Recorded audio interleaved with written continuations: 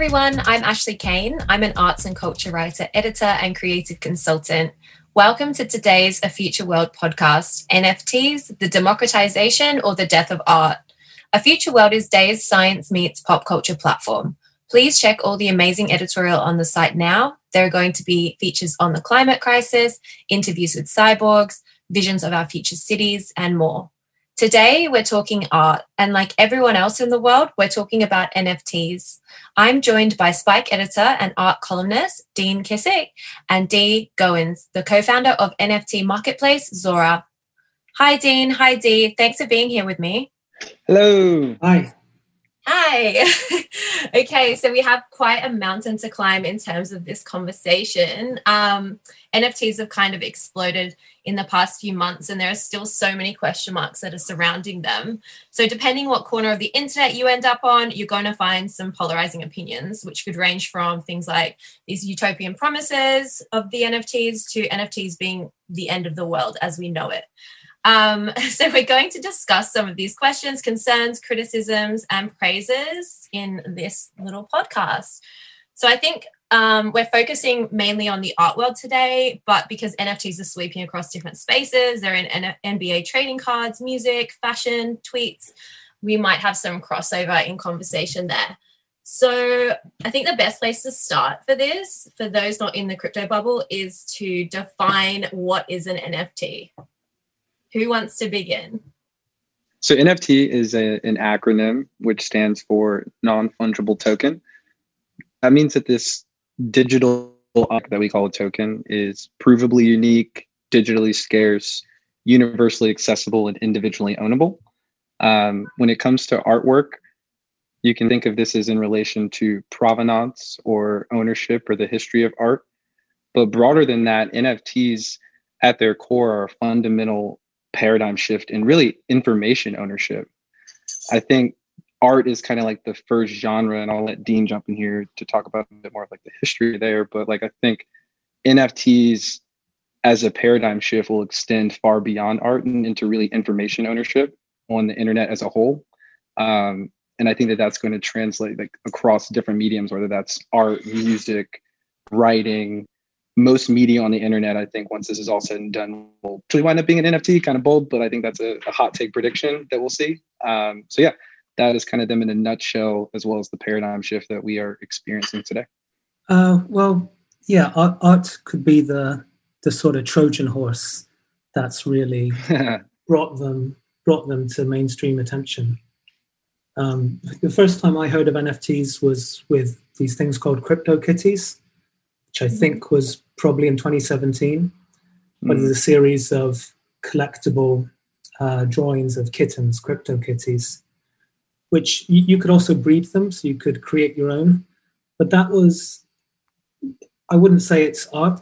You could argue it's art, but it was more a sort of collectible, kind of more a bit like a trading card maybe, or collectible game.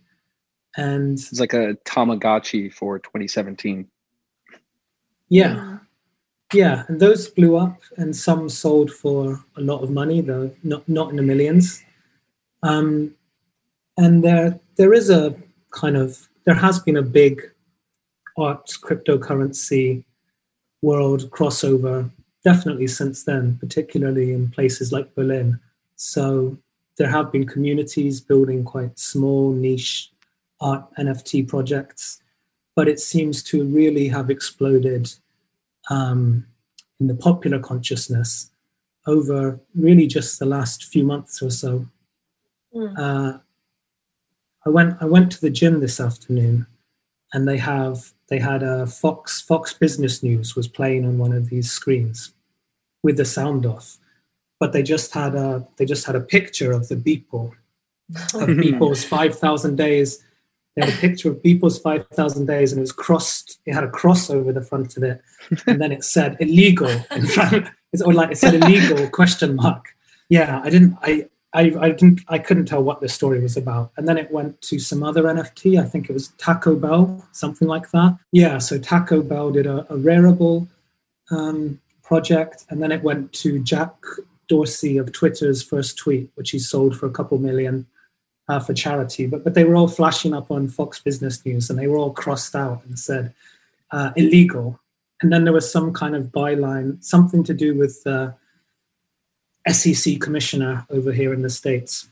I guess there are a lot of like those murky questions surrounding them, and that's kind of what's fueling parts of the backlash. And then there's the other side of the coin, which, I mean, they really are like a coin in a way. There's the bad side that people are talking about and the good side.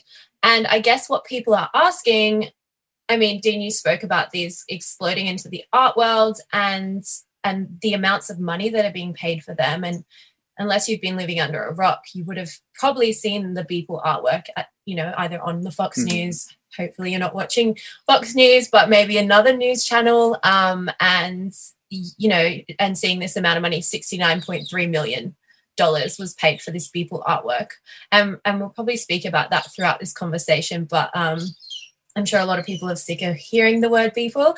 But what does it actually like mean to own an NFT? Because when we're speaking about these huge amounts of money being paid, and then people from their understanding that it lives on the internet. So what does it mean? And why are people paying $69.3 million?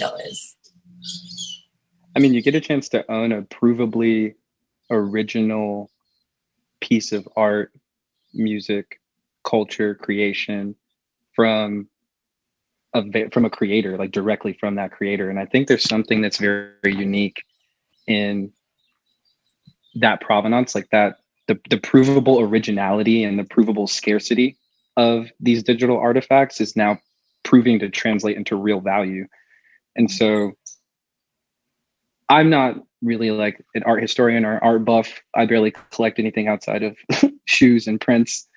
But I think that we're starting to see what was previously like almost an inaccessible appreciation of art and of provably original artworks, one of ones from your favorite creators, one of ones from your favorite painters or whatnot, as well as like the scarcity, like the sheer lack of supply of the like amazingly scarce art. Like we're starting to see that poured over into the digital realm and what it means to have that scarce ownership show up in virtual worlds or in the digital ecosystem. And like if you think about how much of our lives are actually in commonplace already getting ported over to the digital realm, how do you flex your existing life? You post it on social media. Like how do you share and interact with your friends? You do it in clubhouses and on Twitter. Ownership is kind of one of the last frontiers, if you will, to kind of port over into the digital space. And part of that was that we didn't have kind of like this provably all the way down to like a mathematical sense, original or canonical instance of media or information on the internet that could be owned. And NFTs give you that out of the box. Like that's part of why the paradigm shift is so amazing, is that in its subtlety of being just what looks like a file or a GIF or a JPEG, it is 100% revolutionizing the understanding of how we own information on the internet. And like you can now have a provable first canonical instance of that iconic meme or that GIF. And the value that that creates over its lifespan can actually like accrue back to the provable creator of that meme and that GIF. And that's like super special, you know. And I think early on, it looks like a novelty as like a toy. And kind of to go back to what you were saying, Dean, like when you think about Fox Business and all that stuff, like we used to see the same stuff for Bitcoin, terrorist financing, money laundering. It's like it's the root of all evil. It's going to disrupt it. And now it's like everybody in every public bank, Square, Tesla, you name it, they're putting it on their balance sheets and they accept this payment, right? So like it's amazing what that decade has done for crypto on the whole. I think we're in the first chapter of NFTs. And that's why you feel this kind of parallel rejection, almost like, oh, this is wild. It's like, oh, people are making all that money on the $1,000 Bitcoin. Like now it's like 60K.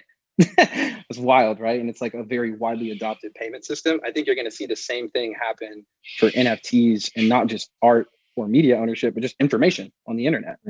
And having full agency and full ownership and full autonomy over that information, I think is going to be one of the most powerful shifts that we've seen happen to the internet in like the last 30 years. I mean, the internet's only really been around like almost 30 years. Who could say what it's going to be like 30 years from now, especially with stuff like crypto and NFTs. It's going to be That's kind of a scary thought as well. There's a horrifying thought as we move towards a more dystopian. But Dean, what, in terms of the art world, and what Dean's saying here, in terms of the technology that is, I guess, the ideas around NFTs, and the big selling point, aside from the money, is that they're democratizing the art world. This is quite a big claim, but Dean, what do these like technologies and these advancements mean for like the traditional art world and traditional artists? Yeah, we're not. That's not clear at all so far. I don't think the traditional art world is doing much in the NFT space yet. There are some artists crossing over. I mean, there's many art worlds, but if I'm talking about the real blue chip, the most famous kind of core part of the high art world, I don't think we know yet. I know some people in that space, like some friends who have started to make NFTs, sell NFTs, but it's a small number of people. There's a lot of opposition to it from within the kind of traditional art world, even a questioning of whether you should call these things art, or, even there's perhaps more interesting questions about, what is an NFT? Is this a new medium, or is it just like a form of proof you append to existing formats like digital models, film, that sort of thing? On the other hand, Christie's, who did the Beeple's sale, is right at the heart of the art world. That's kind of one of the fundamental pillars of the whole art system, is Christie's and Sotheby's, the two huge auction houses. Christie's sold Beeple. Sotheby's is doing this project with an artist called Pack. And then you have maybe a few super galleries around them, like Gagosian, Hauser and Wirth, Zwerner, those sorts of places. I'm sure all of those places have people on the case. I'm sure they're looking into what's possible, how they want to be involved, do they want to be involved, that sort of thing. So I think there's a lot of resistance, but of course, like these huge auction houses that are very central to the system, for better or for worse, are involved. The other side of it, Christie's probably got 14.5% of that sale, something like that, which is a lot of 69 million. But with something like blockchain, there's no reason you actually need Christie's to do those kind of sales, which is interesting, It's interesting that we have Christie's and Sotheby's at the NFT table so early in the NFT life cycle. Like it took so long to get JP Morgan, BlackRock, like the Credit Suisses of the real financial institutions of the world, like the global financial system, to participate. It's amazing how fast the global art system has decided to embrace NFTs. Like it's 100%. And Dean, to your point about disintermediation opportunities in the blockchain space, like there really isn't a need that we should have Christie's at the table. Like NFTs should by design give artists all around the world the ability to be their own Christie's or to be their own Sotheby's, and like granted, you don't get like the instant prestige by being your own Christie's and Sotheby's, but you get all of the power and universal distribution of your artwork out of the box with an NFT that you would if you were those two platforms. And so that's the real opportunity here. It's pretty bewildering that like unfortunately, due to like the hyper commercialization of NFTs right now, we've already onboarded the old world. Like they're already like fully at the table participating and now executing sales on behalf of artists. It's like we broke through the fine arts barrier to then recreate the fine arts system. We just ported it over in this very esque medium to now NFTs, right? Web 2-ish or very like old paradigm-ish, just applying kind of or overlaying NFTs. And hey, I don't blame them. Like, I mean, agencies, record labels, galleries, like they all are trying to figure out how they can equitably participate in this space. It's just amazing the speed at which they got to participating versus other previous like adoption periods of cryptocurrency. It's been like, that's been pretty amazing.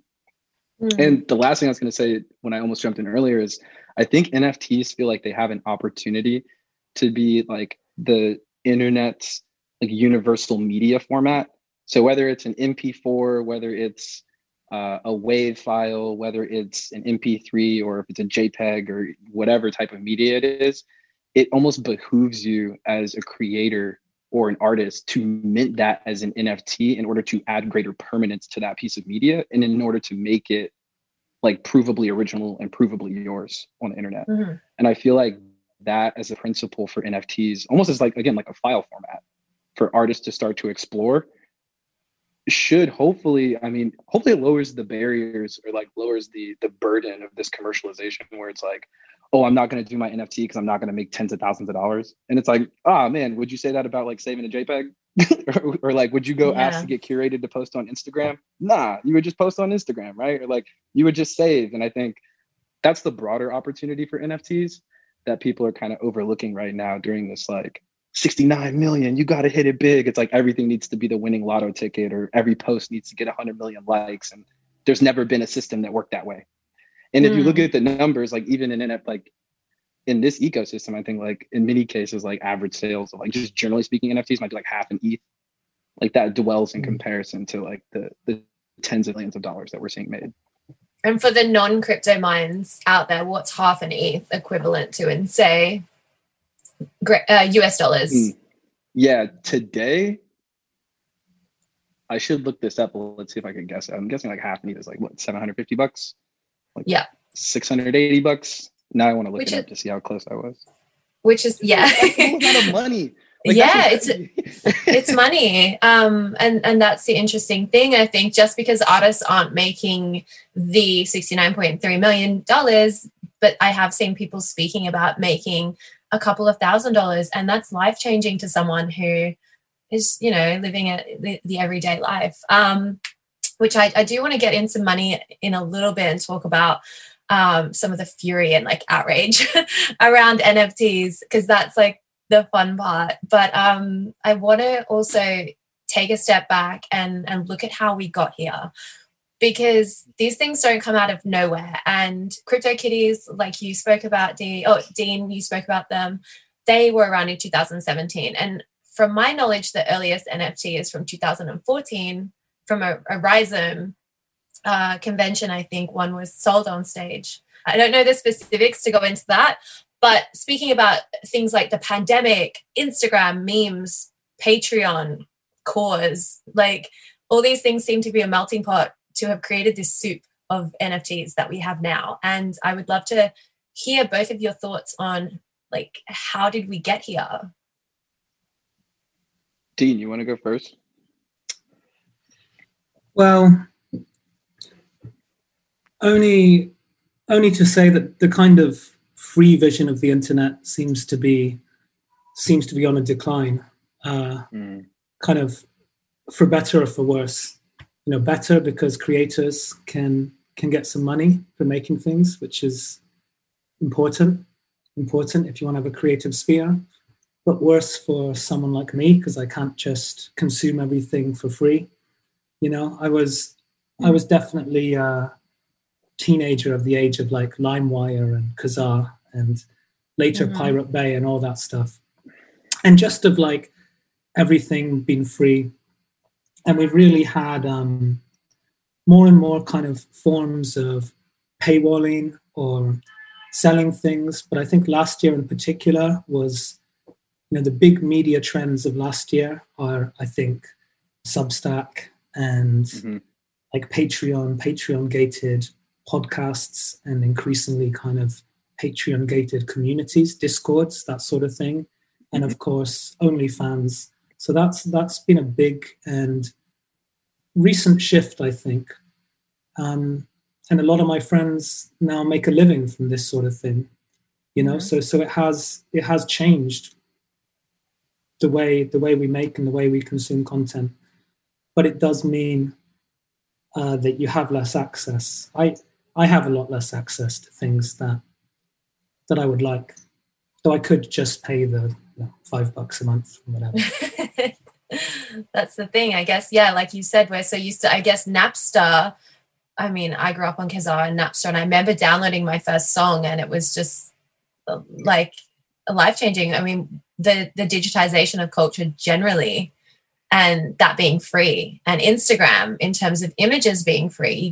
I mean, there's that infamous meme that's going around that's like, you wouldn't screenshot an NFT or something. Is that it? I've definitely not got my cultural notes down. But I don't know if this backlash to the NFTs is like, but this should be free. You know, why are you making me pay for this? But it feels like if we go back, like, I think I said this earlier, like the fundamental operating system of ownership on the internet is broken. And like typically, like we've had to monetize our ownership of information and media by restricting access to it. So like making things exclusively available behind subscriptions, or making you have to pay to access them.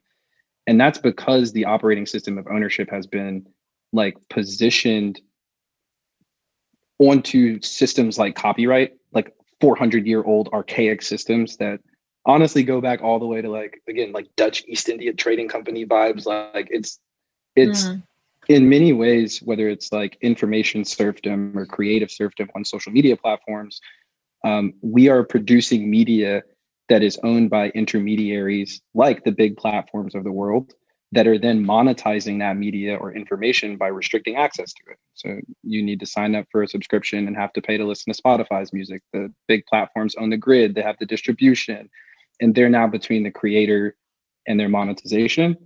And I think we saw this play out in its most nascent, like its most like crippling example in social media, where like, yeah, all of those pictures were free, but all of us were freely providing Instagram with the billboards that they then monetized on their way to becoming a multi-billion-dollar organization. Like we were seeding them content for free. And where was the value capture opportunity for creators? They had to do that off platform. They had to do that offline. They had to do that in exclusivity deals. I'll give you this post real estate and whatnot. Whereas I think the real paradigm shift for NFTs is kind of like this inversion of that power dynamic between creator and platform, or between media and platform, where now your media no longer has to be bound to that platform or built on top of that platform in a way that they have ownership of it. You don't have to give up ownership of your media to the platforms, but instead, with a universally accessible piece of media that is an NFT, the platforms can actually be built on top of your media. And so creators that mint NFTs that are fully owned by them, that have full artist agency, that they can set the terms and conditions to, that are freely accessible by any platform to build on top of, they can actually have ownership of their media, and then platforms can be built on top of that to curate it. And I think in that inversion of those power dynamics, information now has the opportunity for arguably the first time ever, and information meaning media, music, film, whatever, to both be free and universally accessible, yet still valuable and expensive, in the form that now value can accrue to this media as an asset instead of value accruing in the form of a cash flow through restricted access. And now you, Dean, can still freely listen to all of the music you want to listen to without it taking away from the creator's opportunity to capture value from it. And we haven't seen that on like a global level yet, like a global universally accessible liquidity, if you will. And I don't mean to get like super fancy or nerdy, but just like money accruing to an asset that's not bound to a single platform. So it's like, yeah, you have your Spotify revenue, but like, what if all of that revenue could accrue to a self-sovereign piece of media? And so it's not bound to just Spotify's payouts, but instead it can now receive bids or accrue value across all of these platforms, but still be that one universal free to access canonical instance of a song or of a music video or of a piece of merch. And I think like we're starting to see this idea of like the big bad platforms of like the 2010s are dead, and the big bad streaming platforms, those are dead. And I think we're in this internet renaissance where people have the tools now to reclaim ownership of their media and of the markets surrounding that media, and realize the ownership that they have of their audience, that they can go wherever they want. They're the platform. creators of the platform, artists of the platform. Like, look, they're showing up on NFT platforms, audiences are showing up on NFT platforms. Like, and I think there's an opportunity in that renaissance moment for them to use these tools to really like exit this serfdom and servitude that we've seen so many creators in for so long into like this new truly creator owned ecosystem on the internet. And like, it doesn't have to compromise the openness and accessibility of information. They can still be freely and universally accessible. It's just, it can now be valuable in a new sense that doesn't require us to like restrict that access. So promise of NFTs. Yeah, and it sounds quite it sounds so utopian for anyone that hasn't. I'm interested actually to hear what Dean, because I can see Dean nodding. Dean, do you have anything to add to that? Well, no, that's the kind of the dream vision. I've had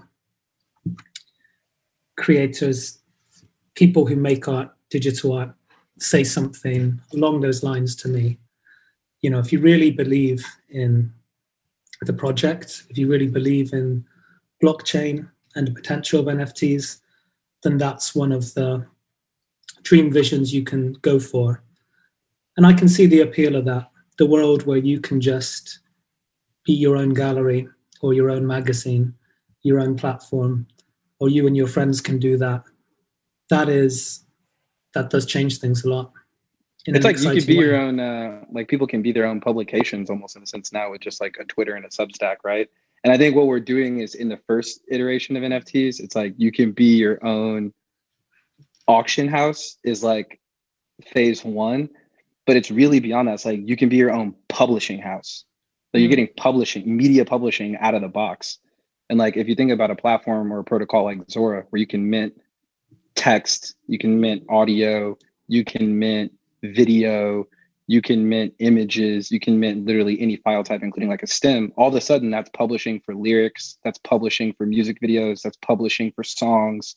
And you get all of the same power that used to take teams and armies of actuaries, lawyers, accountants, like all that kind of stuff that they provide for you at like these mega corp labels and stuff.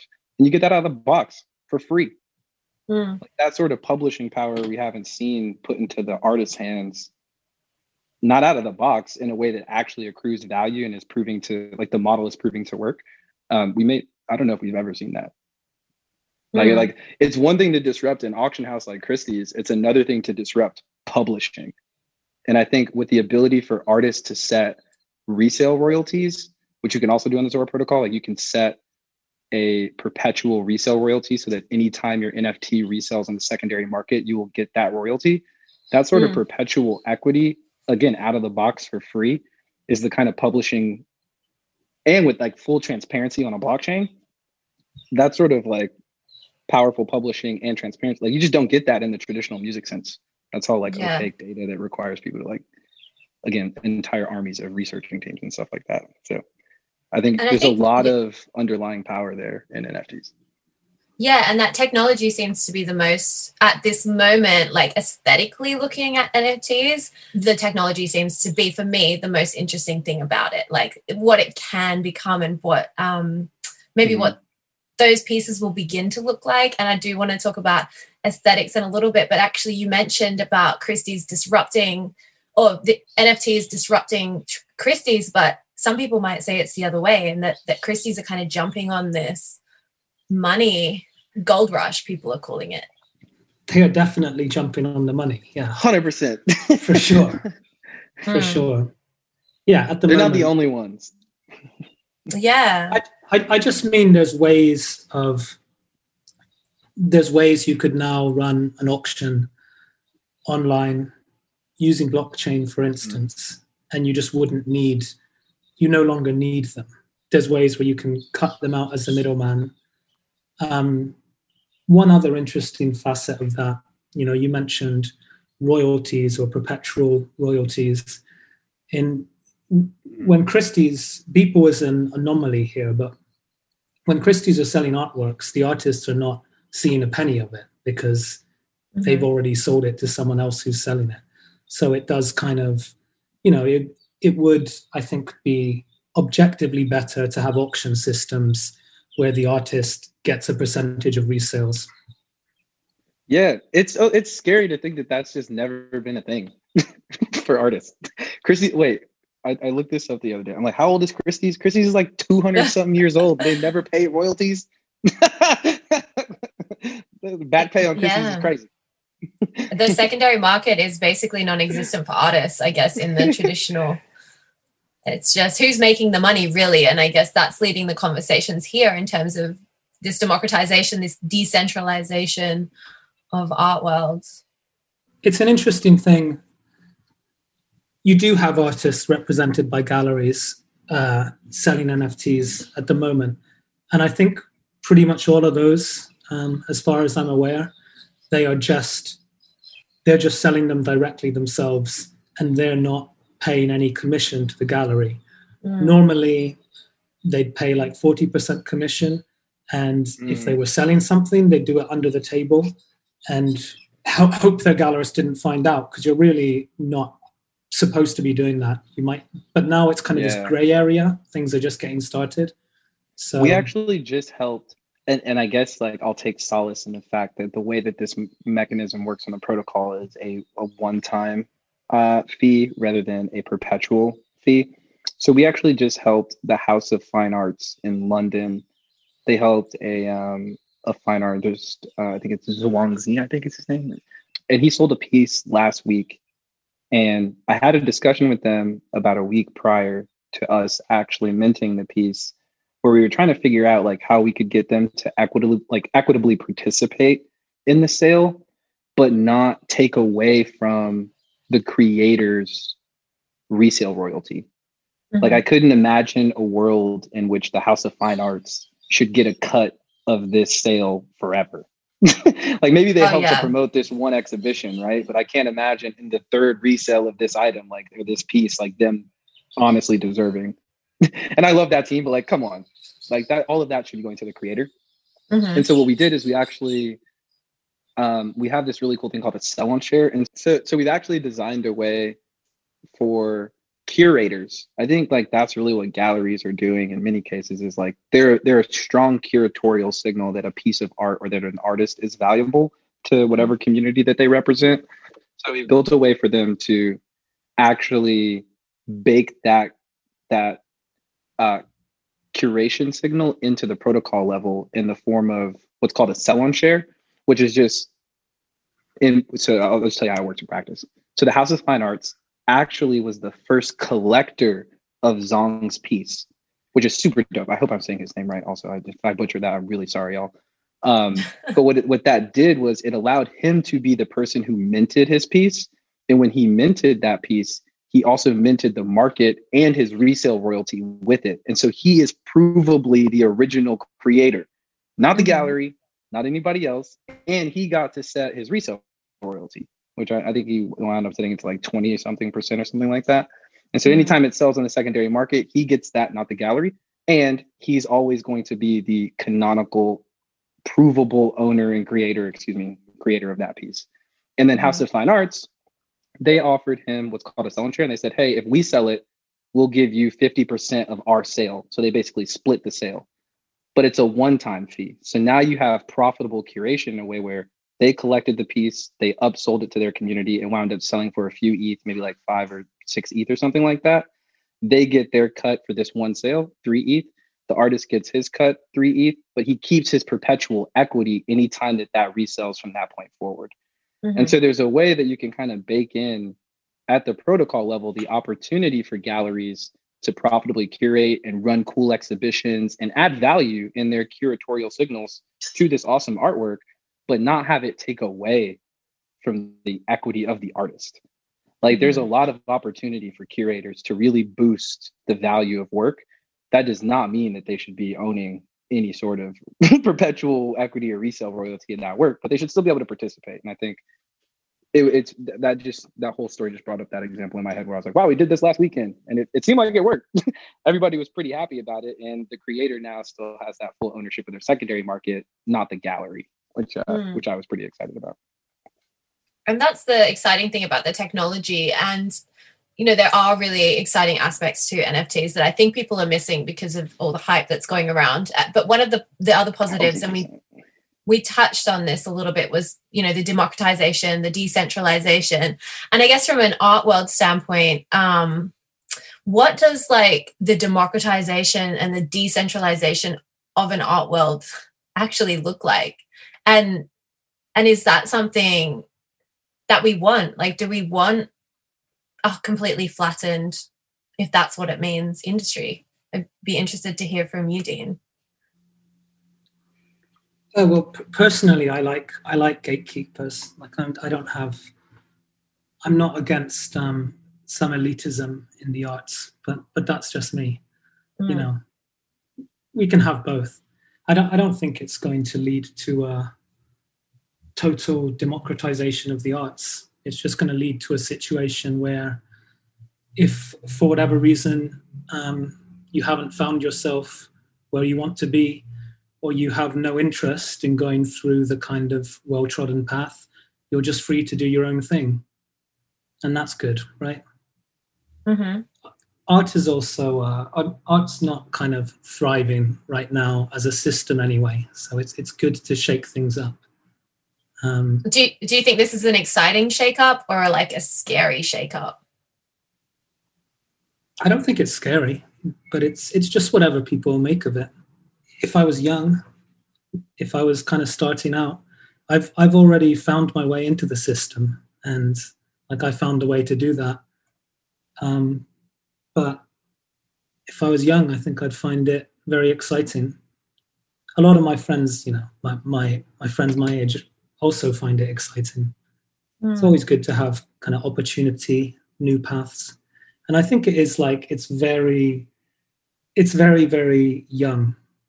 It's dumb to me to say like NFTs are good or NFTs are bad. They really can just be whatever anyone makes of them. It's just like a new technology, and the technology is still in its infancy too. We're still in the kind of early stages of what might be able to be done, either technically in terms of what you can do with making a new kinds of digital artwork, or even in terms of like the resale, royalties, like all of that stuff can go so much further.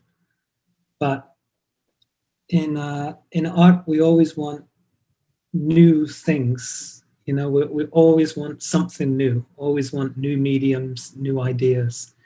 And there has not been a great glut of those recently. So I think to have anything new is good, to have anything that gives kind of new possibilities, and to have anything that like shakes up the system is good. I think a lot of people in the art world are furious about this, like either in terms of someone else getting all the money that they want to be getting, or in aesthetic terms, like I have my own aesthetic problems with a lot of the work being put out, or just in, some people lean on like environmental readings, or like people are angry for all sorts of reasons. But I think it's good to make these establishments and make the kind of system angry. It's a good sign. And three of the things I see that people are most angry about, that's bringing up the most emotions, are money, the environment, and the aesthetics. And we've touched a little bit on all of these. But I guess thinking about the money side, Dee, you are one of the co-founders of Zora, which is an NFT marketplace. You've spoke a little bit about the work you guys do. How stable or unstable, or I guess the word is speculative, what's the market looking like, and who's selling? Like who are the people that are not the Beeples, not the Nyan Cat, but the everyday kind of artists? Who's selling? Oh man, I think you have a lot of everyday musicians. Latasha is one of my favorites. Coco Mamba is another one of my favorites. Visual artists like Ja, one of my favorites. You're starting to see more mainstream artists take to this as a medium of almost creative freedom. Bobby Hundreds, good friend of mine, founder of the Hundreds, he mints a lot of his essays and photography, and those have been performing really well. So I think you're starting to see people really. Zora is a little different in that it's 100% open and accessible, and it's not a marketplace. It's a protocol for anyone to freely access and mint NFTs of any file type that they want, really. And so I think people are appreciating that bit of creative freedom there. And then in terms of how stuff is performing, I think like we have the big ticket sales, like there's 6-figure sales from artists like Disclosure and stuff like that. But I think in the longer tail of the market, you have a lot of people who are on average, selling work for about like, again, half an ETH, which today is like 900 and something dollars, and maybe like 0.25 ETH and stuff like that. So like smaller, longer tail artists are still selling a lot of work that I think probably would have otherwise wound up on like Bandcamp or, maybe their Instagram profile just to like build their audience and stuff. They're actually monetizing that work in a way that on aggregate seems to be pretty impactful. Many of them coming back to the platform to mint various different types of media, asking for new features and whatnot. So I think the long tail of NFT creators, I think, is much longer than we think. And that market is proving to be much healthier, and the model is proving to be much more effective than we may have anticipated for them, which is really exciting. Yeah, you mentioned Ja, and I assume you're speaking about Ja Reynolds, who is on Zora, and is that who you're referring to, the artist? I think so. Yeah, I interviewed Ja recently, and since following him, he told me that he's selling consistently, and he sells across a couple of different platforms. And I think he's been selling for maybe 6 months, maybe just a bit less. But through his Instagram stories, he's always posting other people in the space, and there was And these are the stories I think are being missed by the mainstream media, who are just kind of focused on the like grotesque side of it, which is the Beeples. But I recently came across an artist called X.Shells on Instagram, and they had said they'd only just started minting and selling NFTs the past month, and they're about to pay off debts that their mom had acquired from their university degree. And crazy. Like, those are the success stories I'm really seeking out to find. And Ja also spoke to me about these communities which are paying it forward for more artists to get into the space. The Mint Fund, that's it. They take a portion of your sales and they pay it forward to somebody else. And these are the exciting stories that I'm really invested in. And the superpower of crypto that nobody talks about is community. And for the last 10 years or so, the crypto community has been vibrant, and it has been resilient, and it has been interconnected in a way that has been super supportive of like the fellow participant. And I think now you're starting to see what crypto can do when that superpower is applied to arts. And again, like NFTs, we're in the first early inklings of the first chapter. And like, this isn't even talking about what communities can do, and they can collectively organize themselves on the internet and then accrue capital together, like DAOs and stuff like that.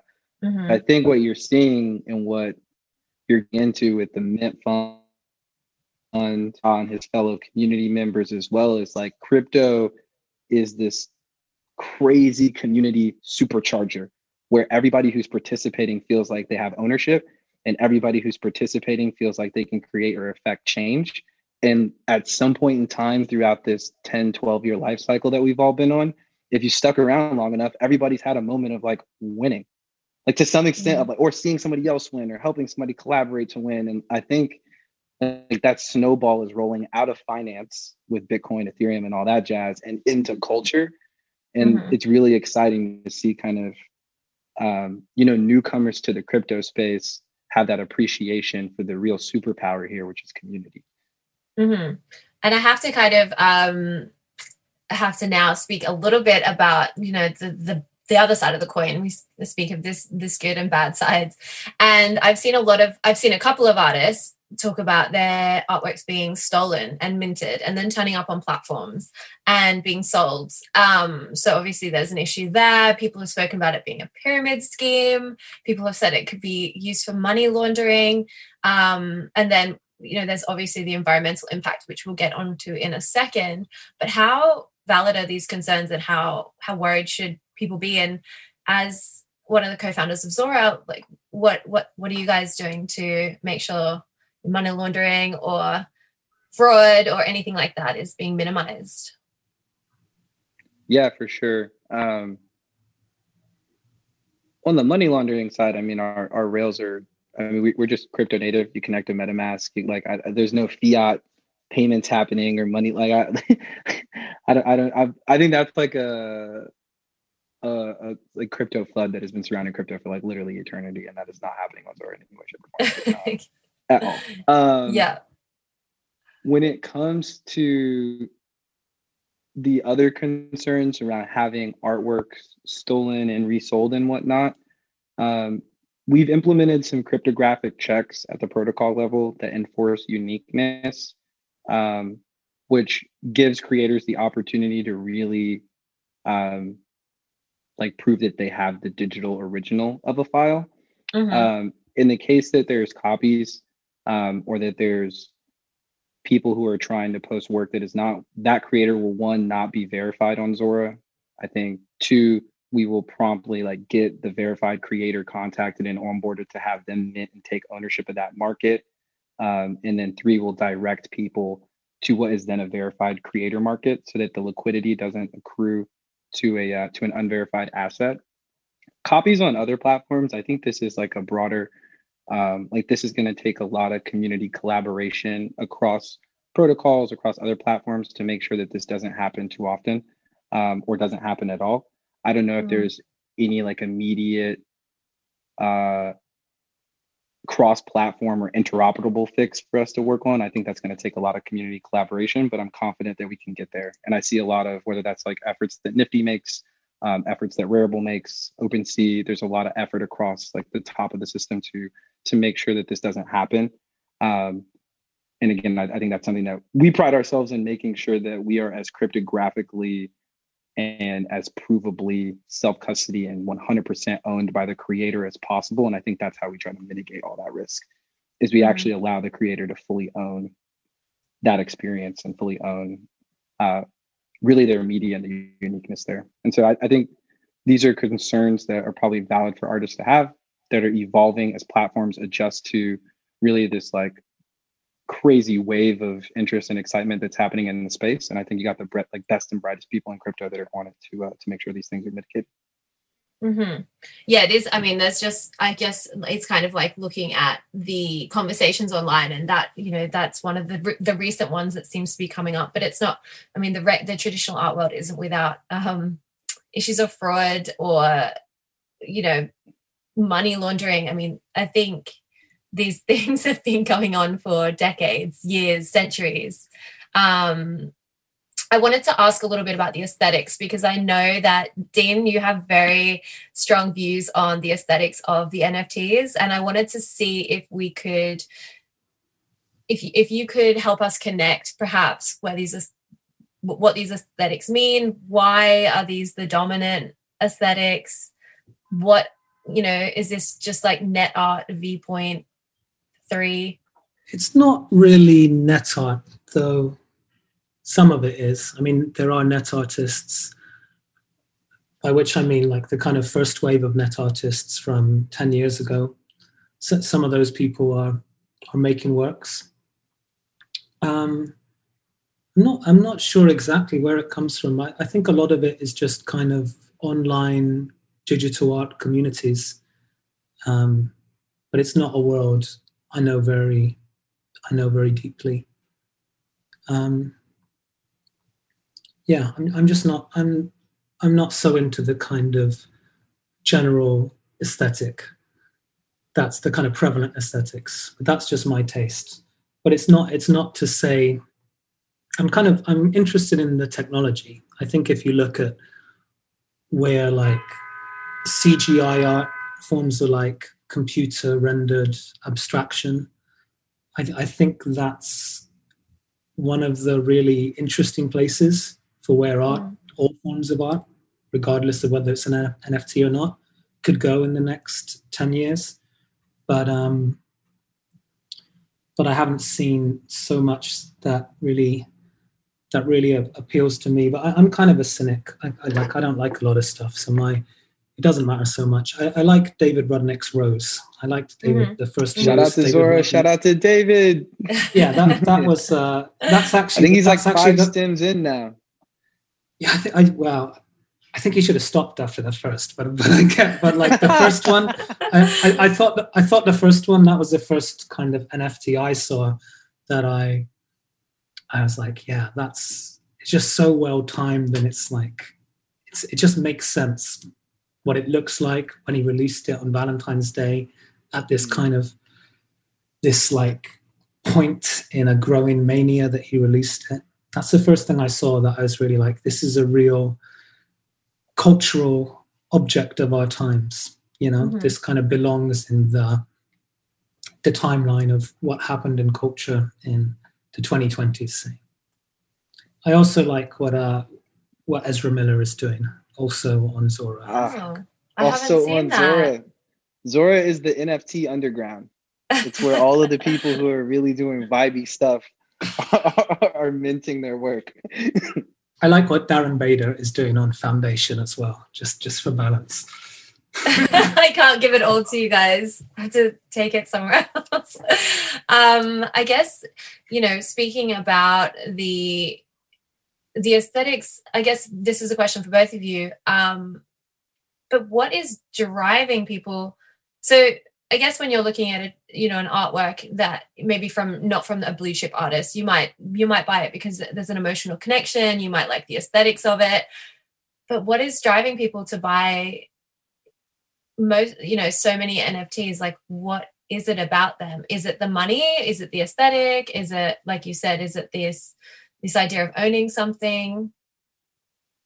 I mean, it's probably a combination of all those things. I think, like, philosophically, if you zoom out, you have to ask the question, like, why do people collect in the first place? You know, like, why do people collect memorabilia? Why do people collect trading cards and the like? And I think we're seeing kind of like the digital, or again, like the internet renaissance of like what it means to collect on the internet now. And like, we haven't really had this opportunity to, like, before. It's like, it honestly feels like quite net new in many ways, even if that started with CryptoKitties in 2017. And then I think in some of the more like crazier cases with these GIFs and memes, like these are pieces of internet history and like internet artifacts. Like Muy Fresco minted this meme on Zora a few weeks ago with like the durag with the sunglasses kind of down, and I was like, oh wow, this is like an iconic piece of internet history, and the creator of that meme or that GIF or whatever can now reclaim ownership of that and then have a market around it that they own and start to accrue value for this internet artifact that is proliferated across the web. So I think that's like in many cases what it is as well, is like some of these internet art pieces are just that. They're like pieces of internet history, like these GIFs and memes. They're like iconic moments that in many ways by being minted can be, again, like shared with collective memory in a lot of ways. And I think there's a nostalgia that probably intertwines with an availability or early adoption of crypto, if you will, that is now supercharging this appreciation, both in like the monetary sense as well as like the intrinsic appreciation of the art as like this piece of internet history. And that's like the perfect marriage, if you will, or perfect storm for like a crypto collector spending 350 ETH on a GIF. Like it's like that moment of like both like early adoption, understanding of internet history or appreciation of that, and like excitement about the time we're in to collect these things that could have like speculative value down the line or increase in value down the line. I think that's like the trifecta that's making people super excited about this stuff. And Dean, you said you were cynical about this, and I had I'd read your column, obviously. I've listened to your podcast with the Red Scare. Would you call this art? Would you call NFTs art, I guess? Yeah, I think it's art. I mean, you can question whether some of these collectibles are art, but I don't think they're even supposed to be art. But you know. There's things like CryptoPunks. I don't think it's art, but I don't know that the people that are making it or buying it think it's art either. Some do, some don't. So there are gray areas. Yeah, those definitely feel like true collectibles versus like art pieces. There's kind of these parallels between the streetwear hype, the streetwear culture in terms of the drops, you know, like and then when we think about streetwear and we think about those kind of drops, and then obviously the secondary market, we think a lot about money again. And what is the reason to use those drops? Like why is the NFT world employing them in that way? They're making a lot of money. I think a lot of the open editions, while they're great, they're paradoxical in their pursuit of scarcity, and that they afford an abundance of scarcity and almost an oversupply of artistic goods or scarce goods to the market in a way that long term I think could be detrimental to early purchasers who may get caught holding a bag for an oversupplied asset. Like in the early 1990s, mid 1990s, trading cards went through a similar bubble here where there was an explosion of value in baseball cards. Ken Griffey cards, which typically sold for $7, were then selling for like $7,000. And the baseball card companies found tactics to then overproduce, and they flooded the baseball card market. And what was once like a very lucrative and healthy secondary market for cards, which had all these market stats and appreciation, was quickly saturated in a lot of ways. And people who had paid thousands of dollars for cards were now holding the bag on a card that was worth like $40. And so I think we have to be very careful that we are not flooding the NFT market or marketplaces with less than scarce assets, which may have volume in the short term, but over the long term span or lifespan may not prove to have, you know, the lasting power or longevity that real art pieces do. So things like one of ones, I think, are dope. I think the drop model of the open editions it's good for making a lot of money, but it's unfortunately a bit broken. And then I think some of the other like hype moments and drops, I think I get that because like you want to add to the scarcity of the moment for getting the good. But I think there's other ways that we can add scarcity and accessibility without adding abundance. Okay, so one of the biggest criticisms being leveled at NFTs right now is its impact on the environment. And there's a lot of differing opinions on this, depending who you speak with. I think it was the artist Mimo Atkins' Medium essay, which was the unreasonable ecological cost of #crypto art, that kind of broke open the gates on this conversation. I could be wrong. But the way that Mimo spoke about it was likening the energy spend of one NFT to flying for 1,500 hours. And he described a series of comparisons in this way, and it's unleashed this cloud that threatens to overshadow some of the positives we've spoken about. So every time someone attaches their name to an NFT, the most recent example being Gorillas, they're getting kind of shot down and shamed, and it's interesting to see how the space will navigate its way out of that conversation. And first of all, I wanted to ask you both what your thoughts are on these criticisms. Are you concerned? Are either of you concerned? I think if you zoom out, these criticisms are more broadly applicable to proof of work blockchains, which I get. And there's a lot of innovation that's pushing us in a more healthy direction and a more sustainable direction, including Ethereum moving to proof of stake. And so, and what does that mean for like the non-crypto head? Sorry to interrupt. Oh, for the non-crypto the proof of work, the proof of stake.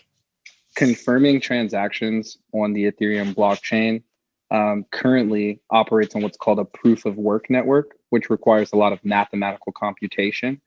Proof of stake is an alternative way to process or confirm transactions on the network, which dramatically reduces the amount of computational effort required and thus reduces the amount of energy consumption as well. Ethereum is moving away from proof of work and to proof of stake. I think one of the big criticisms that there's other chains which are available for people to like explore NFTs on. That's like a relatively novel thing. Many of these chains are like freshly brand new. And so they don't have the same sort of network effect. They don't have the same sort of piping, and they don't have the same sort of infrastructure that Ethereum offers in many cases. I think that many are proving to be competitive, but they just don't have that same sort of robust network effect. And so zooming out again, this isn't an NFT problem. This is this is a broader Ethereum community issue that the community is actively trying to tackle. And I think again, probably in the next few months here, like you'll start to see solutions rolling out, which should mitigate a lot of these risks. And then in other cases, there are solutions like lazy minting and draft minting, which reduce the amount of computational effort required on NFTs that are using Ethereum today. These are some of the things that we're exploring at Zora, while we're also currently offsetting our carbon emissions by purchasing offsets. And so I think crypto has been going through this sort of energy consumption issue for some time and has continued to improve and innovate its way out of it. I think you'll see that happen, if not at an accelerated pace for NFTs. And Dean, do you have opinions on these concerns in terms of the great amount of energy being used? Is the traditional art world not just as like heavy energy spend as? Yeah, of course. I mean, the traditional artwork uses, of course, it makes huge emissions. We all know that. But I think the problem is, I think people say that their problem should be with Ethereum blockchain, not with NFTs, because the amount of transactions, NFT transactions, ultimately makes no difference to the output of the Ethereum blockchain. The emissions will be the same regardless of whether people mint NFTs or not. Those emissions just come from the blockchain, and the blockchain's always running. So I think it's I don't think it's a good argument from a logical stance, a logical perspective. But yeah, I mean, of course, so you look for ways that the Ethereum blockchain can consume less energy. And there are ways of doing that, like we just heard. And there's other possible blockchains that could be used. But I think more in the here and now, if that is a concern, then people should just buy offsets, right? And I think so. The NFT transactions don't actually create emissions in the sense that the blockchain runs anyway.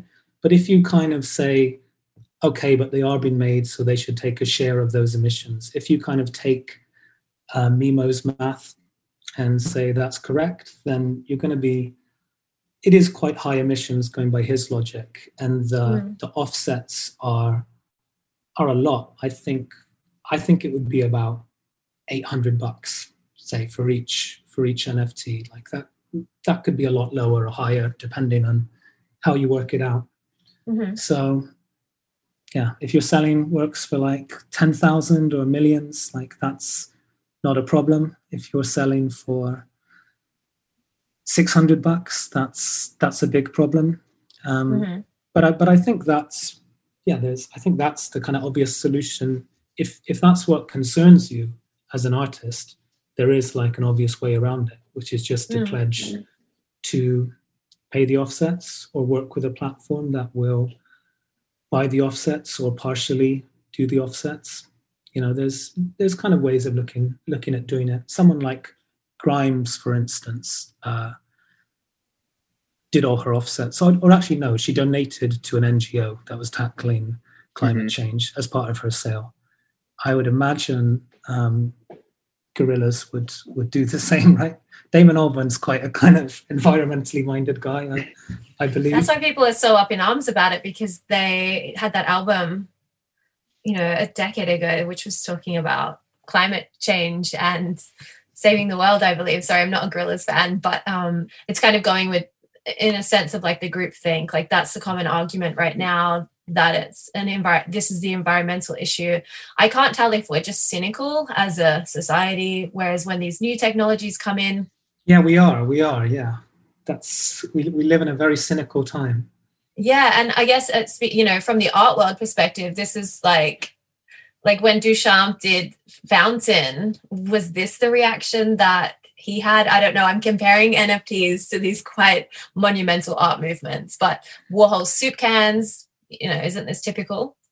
I think I'd imagine Duchamp had something similar. I can't remember the exact criticisms, but in the sense that I'd imagine he was criticized on kind of moral grounds, which is what's going on here. Kind of the argument is saying, you are an artist, you're creating these NFTs, they're bad for the environment, therefore you are a bad person. You are doing something immoral, you're performing an unethical act.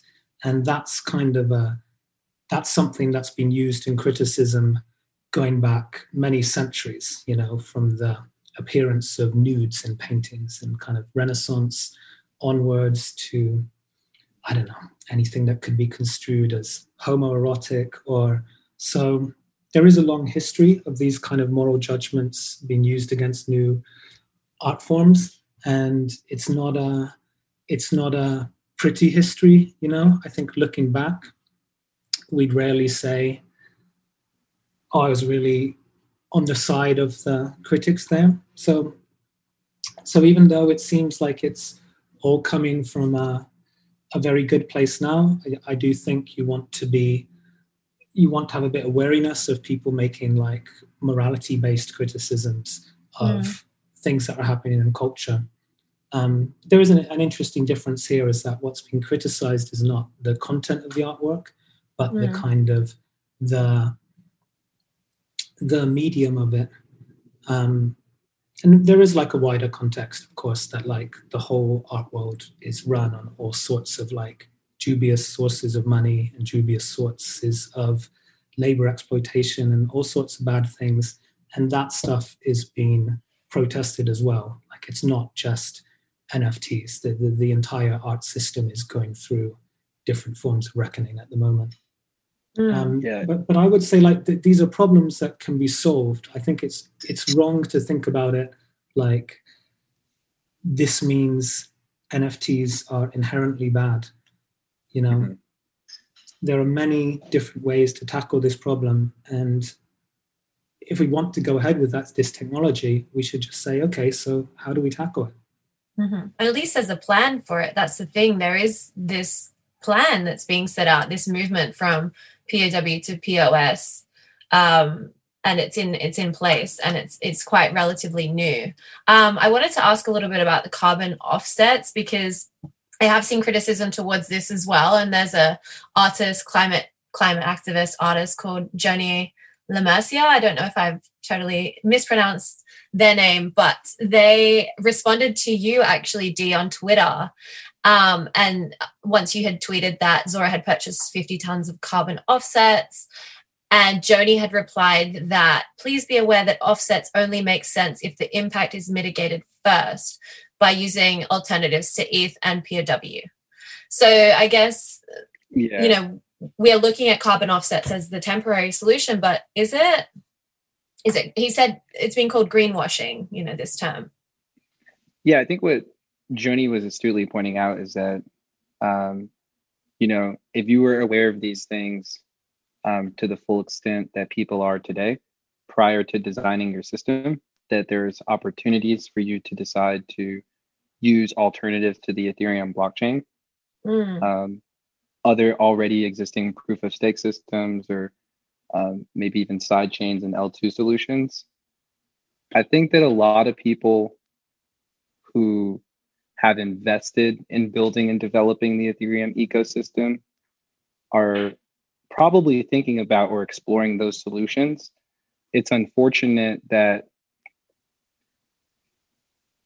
the criticism is happening in hindsight and in retrospect of design decisions and build decisions. It's like, you shouldn't have built your system on this blockchain, instead of like exploring opportunities to collaborate on ways that, we could either make interoperable systems or migrate more easily from these systems. Like, I think there's a bit of hyper criticism there, for a design decision that was, like building these sorts of systems and building these sorts of solutions for creators. Like, they take months, if not years of design thinking, as well as like building. And so to boil down the switching cost to something as simple as like you're greenwashing when you're already pretty invested into an ecosystem like Ethereum, but you're trying to do your part, I think that's the kind of criticism that we may want to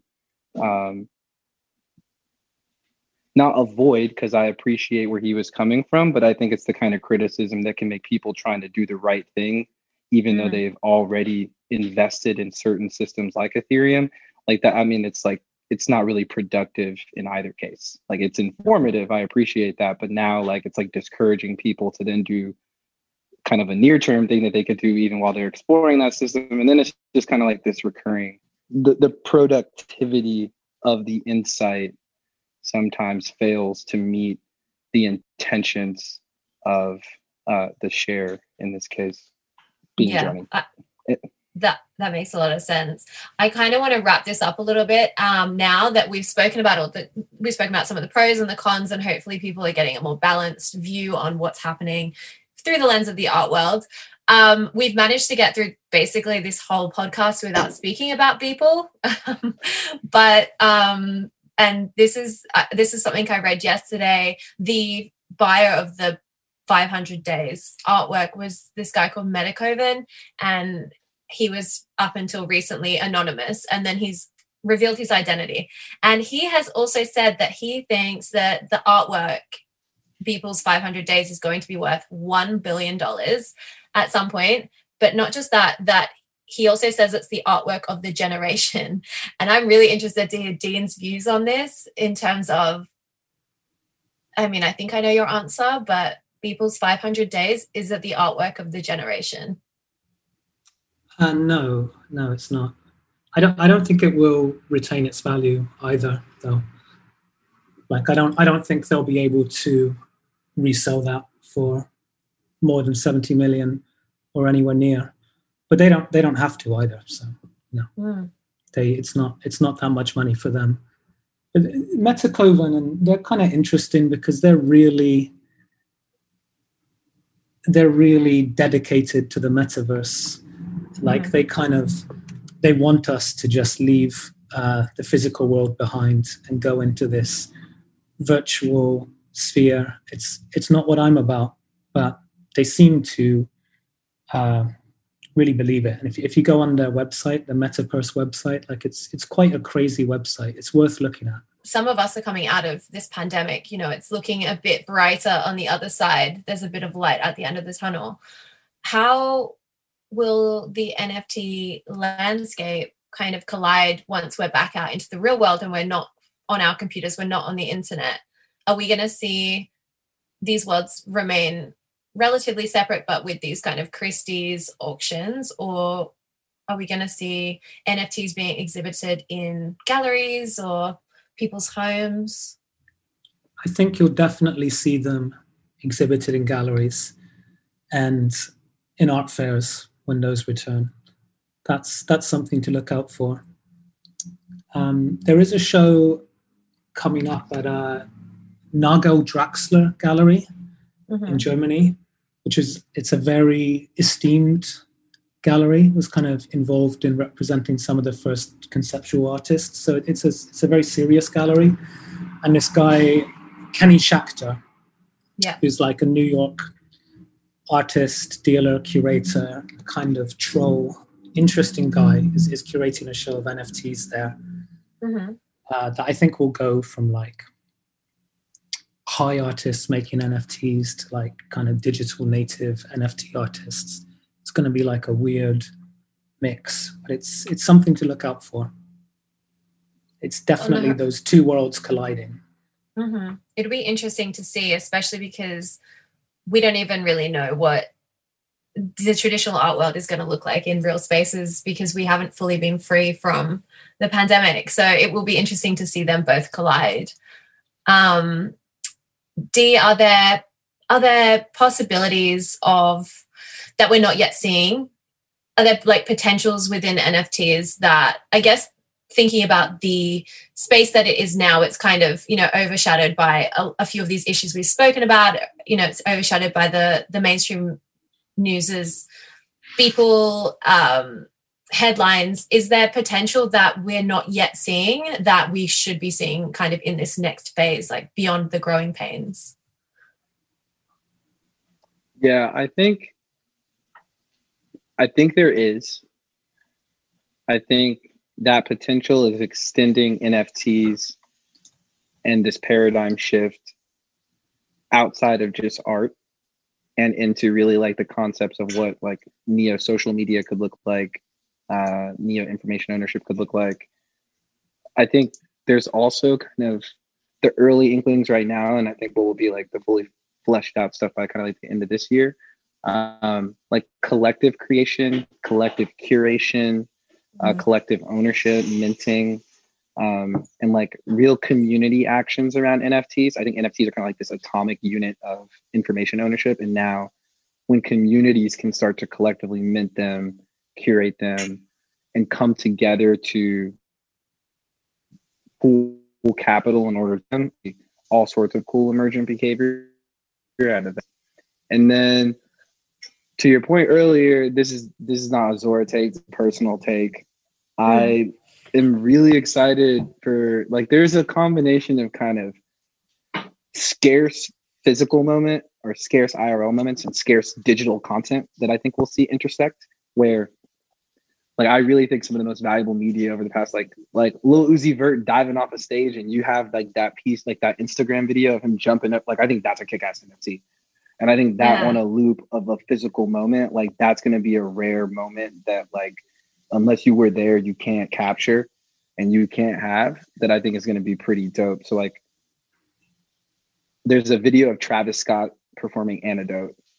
And I remember I used to be an auditor in London and like I was in a suit and tie in Credit Suisse. I was working at KPMG. It was crazy, man. I was sweating on the tube, the whole thing, right? And I hated it. Like I absolutely hated it. And I wanted to be a rapper. Like I secretly was like, I want to be a rapper producer. And I remember watching this video on my KPMG laptop of one of the first Travis Scott performances of Antidote at like South by Southwest. And I legitimately remember the exhilaration that I felt watching it. And when he jumped and the whole, it had like this nightlight green crate, like night vision look to it. It was insane. I tried to find that video now. Can't find it. Don't even know what to search. I have no idea what I would call it. If it was minted, I think that's like a $10 million video. It's like literally when he leaked the song. Yeah. And like you can't get that performance back, right? You can't get that moment of culture back. And so I think you're going to start to see like scarce physical moments like that get captured and memorialized in our collective memory as NFTs. And like those are going to be super valuable. And then like cultural provenance of like I'm from Atlanta, and there was a whole lot of dance moves that came out when I was a kid, like Walk It Out or Snap Your Finger, like all of like the snap dances, right? And I'm like, there's so much cultural provenance around like motion capture and like dance moves that I think you'll start to see IRL like real life provenance for dance moves. Like you'll be able to mint culture in a way that I don't think we're seeing in just like the current visual arts form, but I think in like the actual like mint the motions of the dance. Or like choreography can be minted without requiring like a video of it, but instead having the actual choreography in motion capture minted. Like whether that's in Unity or whether that's like the actual dance or whatever. So I think there's like a whole bunch of Galaxy Brain stuff out there that like we'll also see as we start to kind of like upload what's starting with art, but really start to upload culture to this new system of ownership. For this new operating system of ownership, which I think is going to be pretty exciting. And Dean, do you think that sounds like a great place to be in terms of the future of this, the hopes of the future? Or do you have other hopes for this space? Yeah, that sounds fine to me. I like the idea of memories, being able to hold on to precious memories. It's very Proustian, right? I'd just like to see some really wild or beautiful kind of digital abstract art. You had this moment about a century ago when painters, abstract painters like Kandinsky started doing these beautiful new forms of abstraction. I'd like to see what's possible now with the kind of various CGI software. I think it's coming. It feels like those are both two hopeful notes to end on. I appreciate you both being here with me and for everyone listening. And thank you so much, guys. And yeah, I guess watch this space. There's a lot more to come.